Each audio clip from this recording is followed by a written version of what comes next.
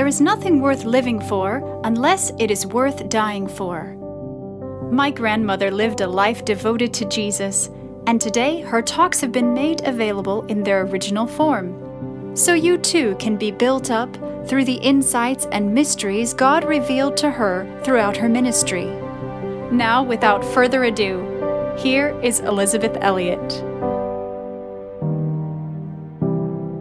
I always appreciate the opportunity to do a question and answer time, not because I can answer all the questions, but it does give me an opportunity to speak to issues that aren't necessarily covered in my prepared talks.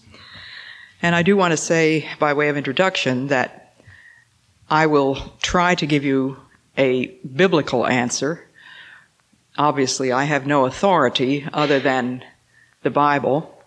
If I can't give you a biblical answer, I may give you an Elizabeth Elliot opinion, which is worth next to nothing, and you can discard that at will. I trust you will be slower to discard an answer given from the Scriptures.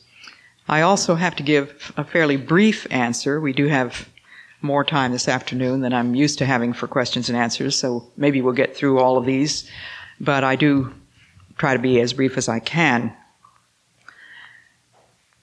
I've thought a lot about the whole business of asking questions, because people do ask a lot of questions, and I ask questions myself. And I have made some notes for myself, which I go over sometimes when I have a question for God that I really don't know the answer to. And God seems to be saying to me, are you willing to understand? What if understanding requires you to rearrange your life? That's a question that cuts rather deeply. If God's answer requires me to rearrange my life, do I really want the answer? And very often you and I are convinced that a thing is impossible, even though it may be apparently required of us. If it's required of us, we can be absolutely sure that it is possible. It is always possible to do the will of God. And we can depend on that. We're very prone to ask, but what will this do to me, or to my friend, or my child, or my wife, if I do what God seems to be telling me to do? That's pragmatism. That's not a Christian response. We are to do it in childlike trust and leave the results with God. The results of my obedience are always God's business. They are not my business. That doesn't mean that we don't try to think through things and think what this may lead to. We ought to do that, and we can't help doing that. But there are times when it looks as though it's an impossibility. But when the answer is clear in the Scriptures, then we have to be obedient. And Jesus said, whoever cares for his own safety is lost. But if a man will let himself be lost for my sake, he will find his true self. And you remember Peter's response when Jesus told him what he was to do, feed my sheep. And Peter turned around and pointed to John, and he said, well, what about this man? What's he supposed to do? And I think the Lord often gives us the same answer when we give that kind of an objection. What is that to you? You follow me. In other words, what business is that of yours? George MacDonald says, questions imply answers. If God has put the question in my heart, then he must hold the answer in his. I will seek them from him. I will wait, but not until I have knocked. I will be patient, but not until I have asked. I will seek until I find. He has something for me. My prayer shall go up unto the God of my life. I always want to encourage you to go first to God. But having said those things, I will see what I can do with the questions that you've asked me. And if you think my answer is really off the wall, or perhaps I've misread your question, you have the infallible resource in God himself. How do Christian parents cope in the long run with a child living with their boyfriend? 23 years old, and has been taught in the Word. Not an uncommon question. I get variations on that one quite often. I'm not sure what this person means by cope. How do I cope with my feelings? That's one thing. How do I cope, meaning how do I treat my daughter and her boyfriend? Do I allow them to visit our home? Do I allow them to sleep in our home? Do I go to visit them? Maybe this is what the person means. I really don't know. But it is a very serious question, and it's one that probably in one form or another touches most of us. We have situations in our families which are not moral. We know they're not, and they are contrary to God's law, and it's particularly serious when the person is a Christian and will not listen to any exhortation from someone who loves them. I do have a very dear friend who was a strong Christian, had been a missionary. She came from a very strong background, and so did her husband. But she and her husband got into the most bizarre, immoral situation I've ever heard of. And it went on for not just weeks and months, but years. And during that time, her sister refused to allow her to come into their house. And of course, my friend was just furious and hurt and aghast that this sister, who called herself a Christian, shut the door in her face. But you know what my friend said to me when finally she came to repentance and completely did a 180-degree turn? Both she and her husband went out of that situation and really repented. She said to me, I knew my sister was right. And she said that was part of the reason that we came back to the Lord. I didn't want to pay the price that I knew I had to pay if I was going to continue in sin. So I'm not going to tell you that you must shut the door in the face of that person, nor am I going to tell you that you must allow them to come in. I don't know the answer, and it may differ. There are a number of scriptures that say when it is a believer who is deliberately persisting in a known sin who has been spoken to by the elders in the church, if they continue, you're to have no fellowship with them. You're not even to eat with them.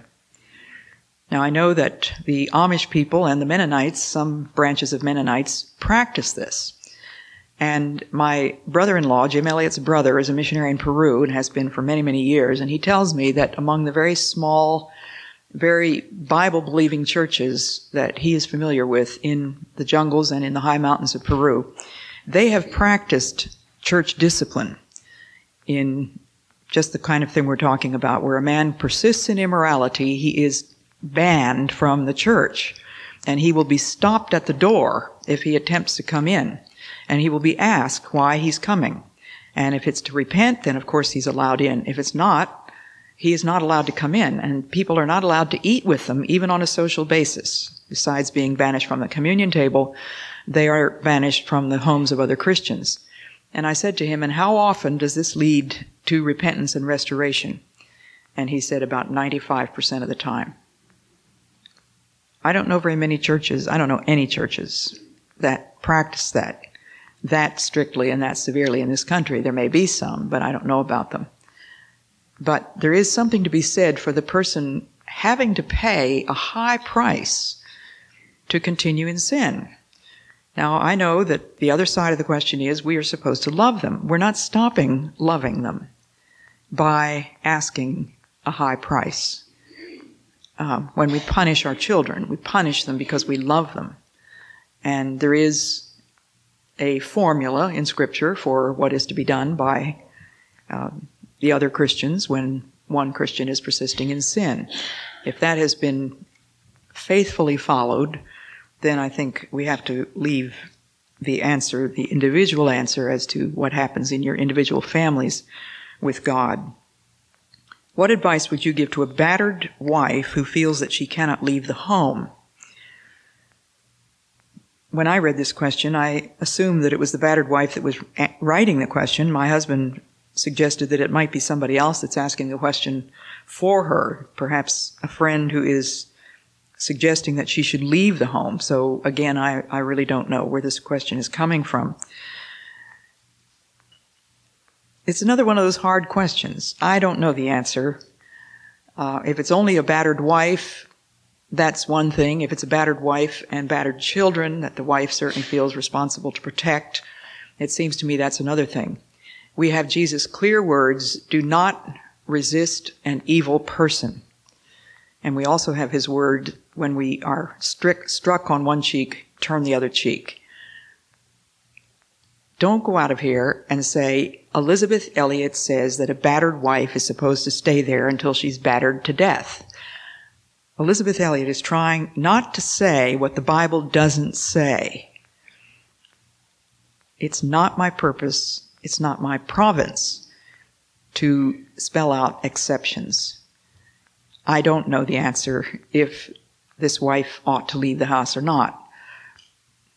I go back again and again to Jesus' words, if we lose our lives for Christ's sake, we will find them. And he has articulated that principle again and again. He that saveth his life shall lose it. He that loseth his life for my sake shall find it. I had a friend who had gone through 3 husbands. She was a very worldly woman. She became a Christian when she was in her 50s. And she had been violently treated by all 3 of her husbands. One of them had actually thrown her out of a moving car.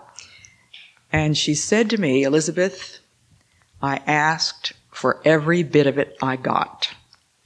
Now that's one woman's testimony. That is not necessarily the case in everyone. But she knew that there were ways in which she was just being assertive and defensive and nasty to her husband and just arousing his anger in such a way that she said, I deserved the treatment that I got. But it's a very common question, and I've thought about it and prayed about it for years. I don't know what else to say. What does the Bible say, and what do you have to say about interracial dating and marriage? Well, God forbade the Israelites to intermarry with heathen tribes because of the influence of heathen religions. It wasn't because God was a racist. There's nothing in the New Testament or anywhere, as far as I know, about just interracial marriage per se, apart from the specific tribes that God told people of Israel not to marry with. I think that it's reasonable to look at the fact that usually when you're talking about an interracial marriage, you're also talking about an intercultural marriage. And marriage has its own built-in problems. We're all sinners, and for a sinful man to live 365 days a year with a sinful woman has its own built-in difficulties. We add quite a long list of difficulties when we marry interculturally. I knew of several cases in Ecuador where American or English women married Ecuadorian men. And I only know of one case where that really was a success. In all the other cases, it ended in divorce, usually because of expectations. There were certain cultural expectations of the wife which were not at all acceptable to the American or English wives. And I think you just have to take a long, hard look at what this is going to involve. We've probably all heard stories of friends who have married foreigners, maybe having visited his country once, and then when they get married, they find that things are much different than they had been able to discern in that short time. So all I can say is, as for what I have to say, is be very cautious. We do have friends, Bernie, and what was her name? Can't remember the wife's name. Bernie Smith is a black man in Canada, a wonderful song leader who's a good friend of ours from InterVarsity, from Urbana days, and his wife is white. And they seem to have a very happy marriage and a bunch of happy kids, all of whom look black. There's one of those exceptions. How do you deal with in-laws and parents who question your authority and decisions in front of the children? We are not present at the time. I gather that this means if the children go to stay with grandparents, they come home and report that the parents' own rules are criticized or disobeyed in the other house. certainly the most obvious thing that I would say would be to have a quiet, friendly little talk with those parents and in-laws and ask them if they are aware of what your rules are and would they be willing to cooperate. Now, there's certain things that you wouldn't do at home that you would allow your children to do at their grandparents' home. I would allow, if I were the parent, I think I would certainly expect the children to have more treats and more toys and who knows what all at the grandparents, because we grandparents are supposed to spoil our grandchildren, aren't we? I really don't think that that's my job to spoil them. And I do try to make a point of making sure that I'm not disobeying any of the rules that the children have at home, but they do understand that there are some rules in my house that they don't have at home. We just don't put up with slamming doors and toys all over the floor. My rule when they come to my house is you don't get out the Legos until you have put away the dolls. You don't get out the crayons until you put away whatever you were playing with last. And that, although that might be a theoretical rule in Valerie's house, she tells me that it's just almost impossible to enforce. So our grandchildren know that in Granny's house they can't do things that they can do at home. Whether they can do things at home that they can't do in our house, well, it's probably true. Obviously, it works both ways.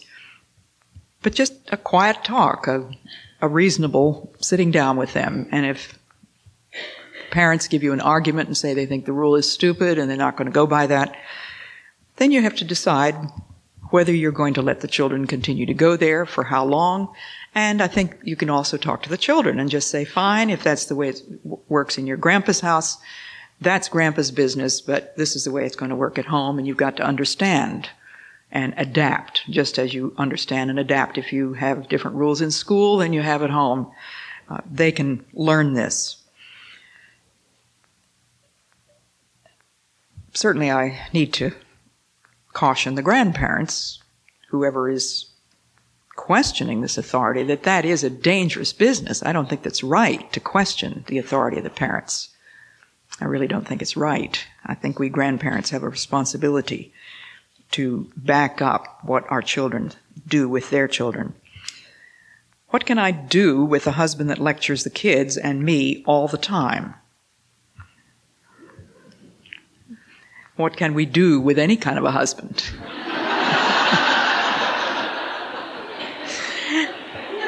We stay there. We love them. We support them. We pray for them. We thank the Lord for them. We respect them. Again, in a Christian marriage, I would hope that there is opportunity for a Christian husband and a Christian wife to sit down and talk in a sensible, calm, and orderly, reasonable way about anything that's causing friction. But if that's not possible, or if you say, well, it's been done 25 times, it doesn't do any good, then I would say, ask the Lord to give you a more meek and quiet and gentle spirit. Listen to the lecture graciously and try to help the children to listen. Always it's the job of the mother to help the children to respect their father, and it's the job of the father to help the children to respect their mother. If there's anything that I find extremely hard to take, it's children who can sass their mother in front of the father, and the father doesn't stand up for the mother. George MacDonald has said the best thing you can do for your children, speaking to fathers, is to love their mother. And the best thing that we mothers can do is to love their father.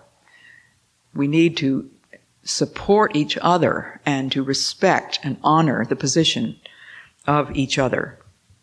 The same person asks, what do you do when the kids continue to disobey after being punished for the same thing? They are ages 11 to 13.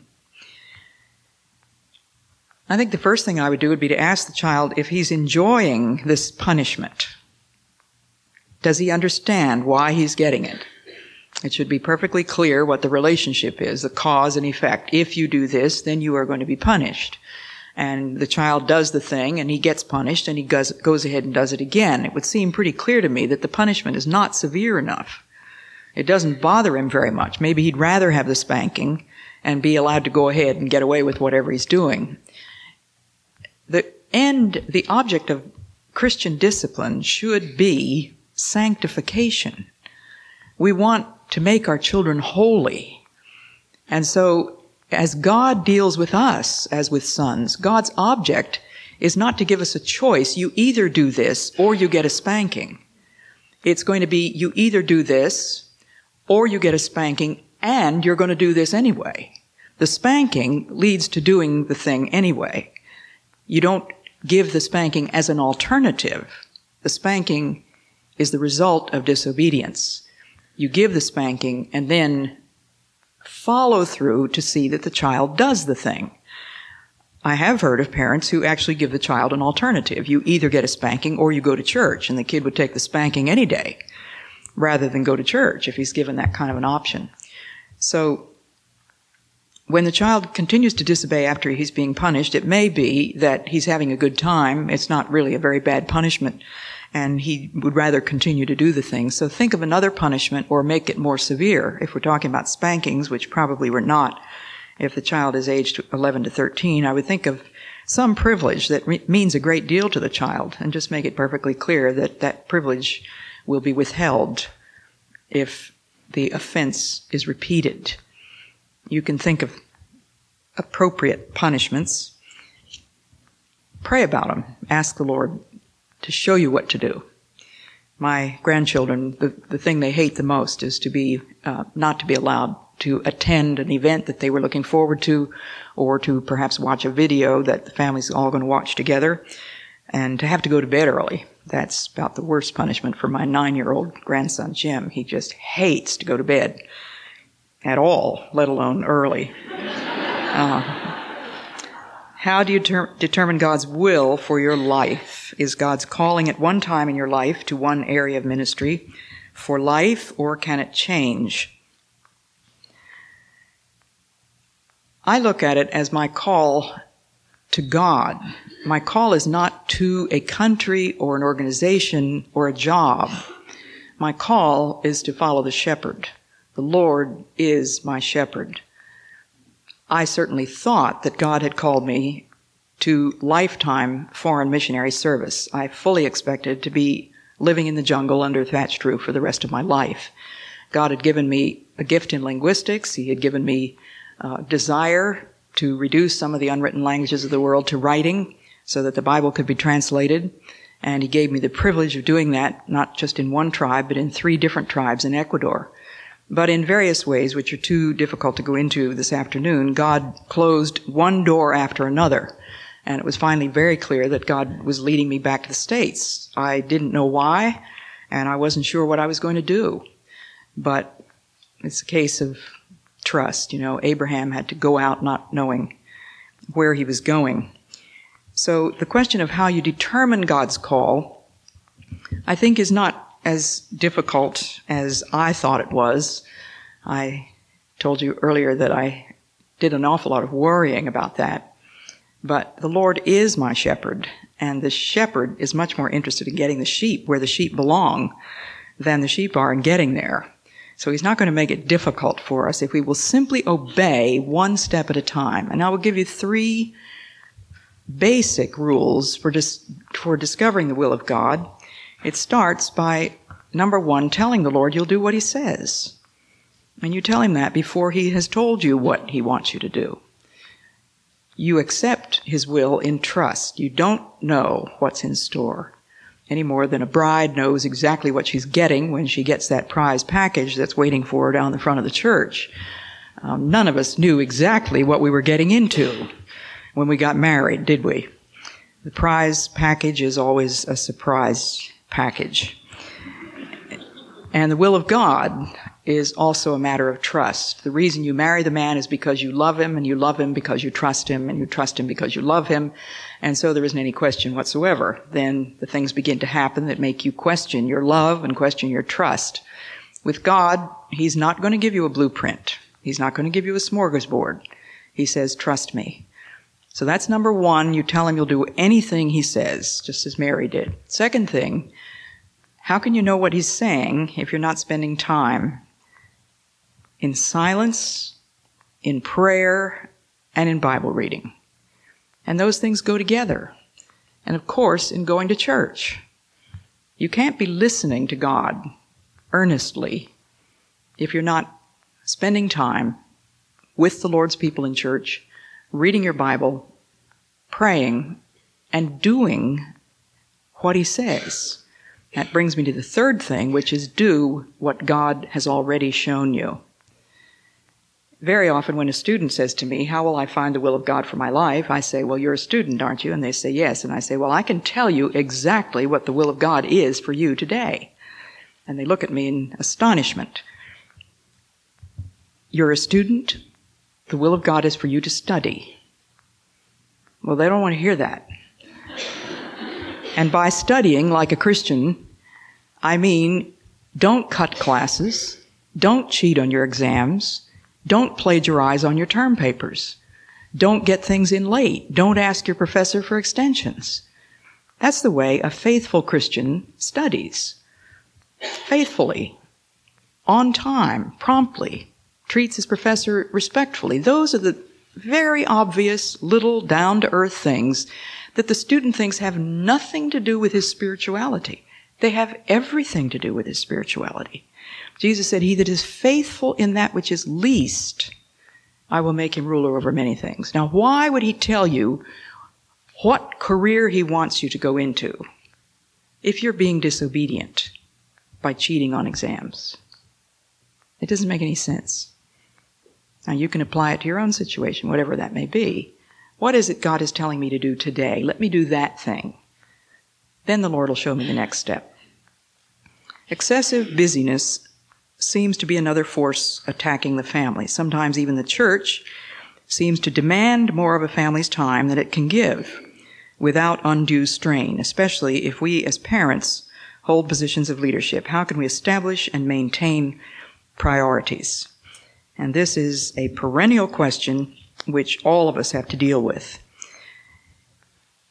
This is a good time to be thinking about this because New Year's Day is coming up. And maybe on the 31st of December, when you've taken down the Christmas tree and cleaned up all the paper and the ribbon and all the rest of it and put away the stuff that you got for Christmas, sit down on December 31st or on January 1st and thank God for all that's past, trust him for all that's come, and acknowledge the fact that your time is in his hands.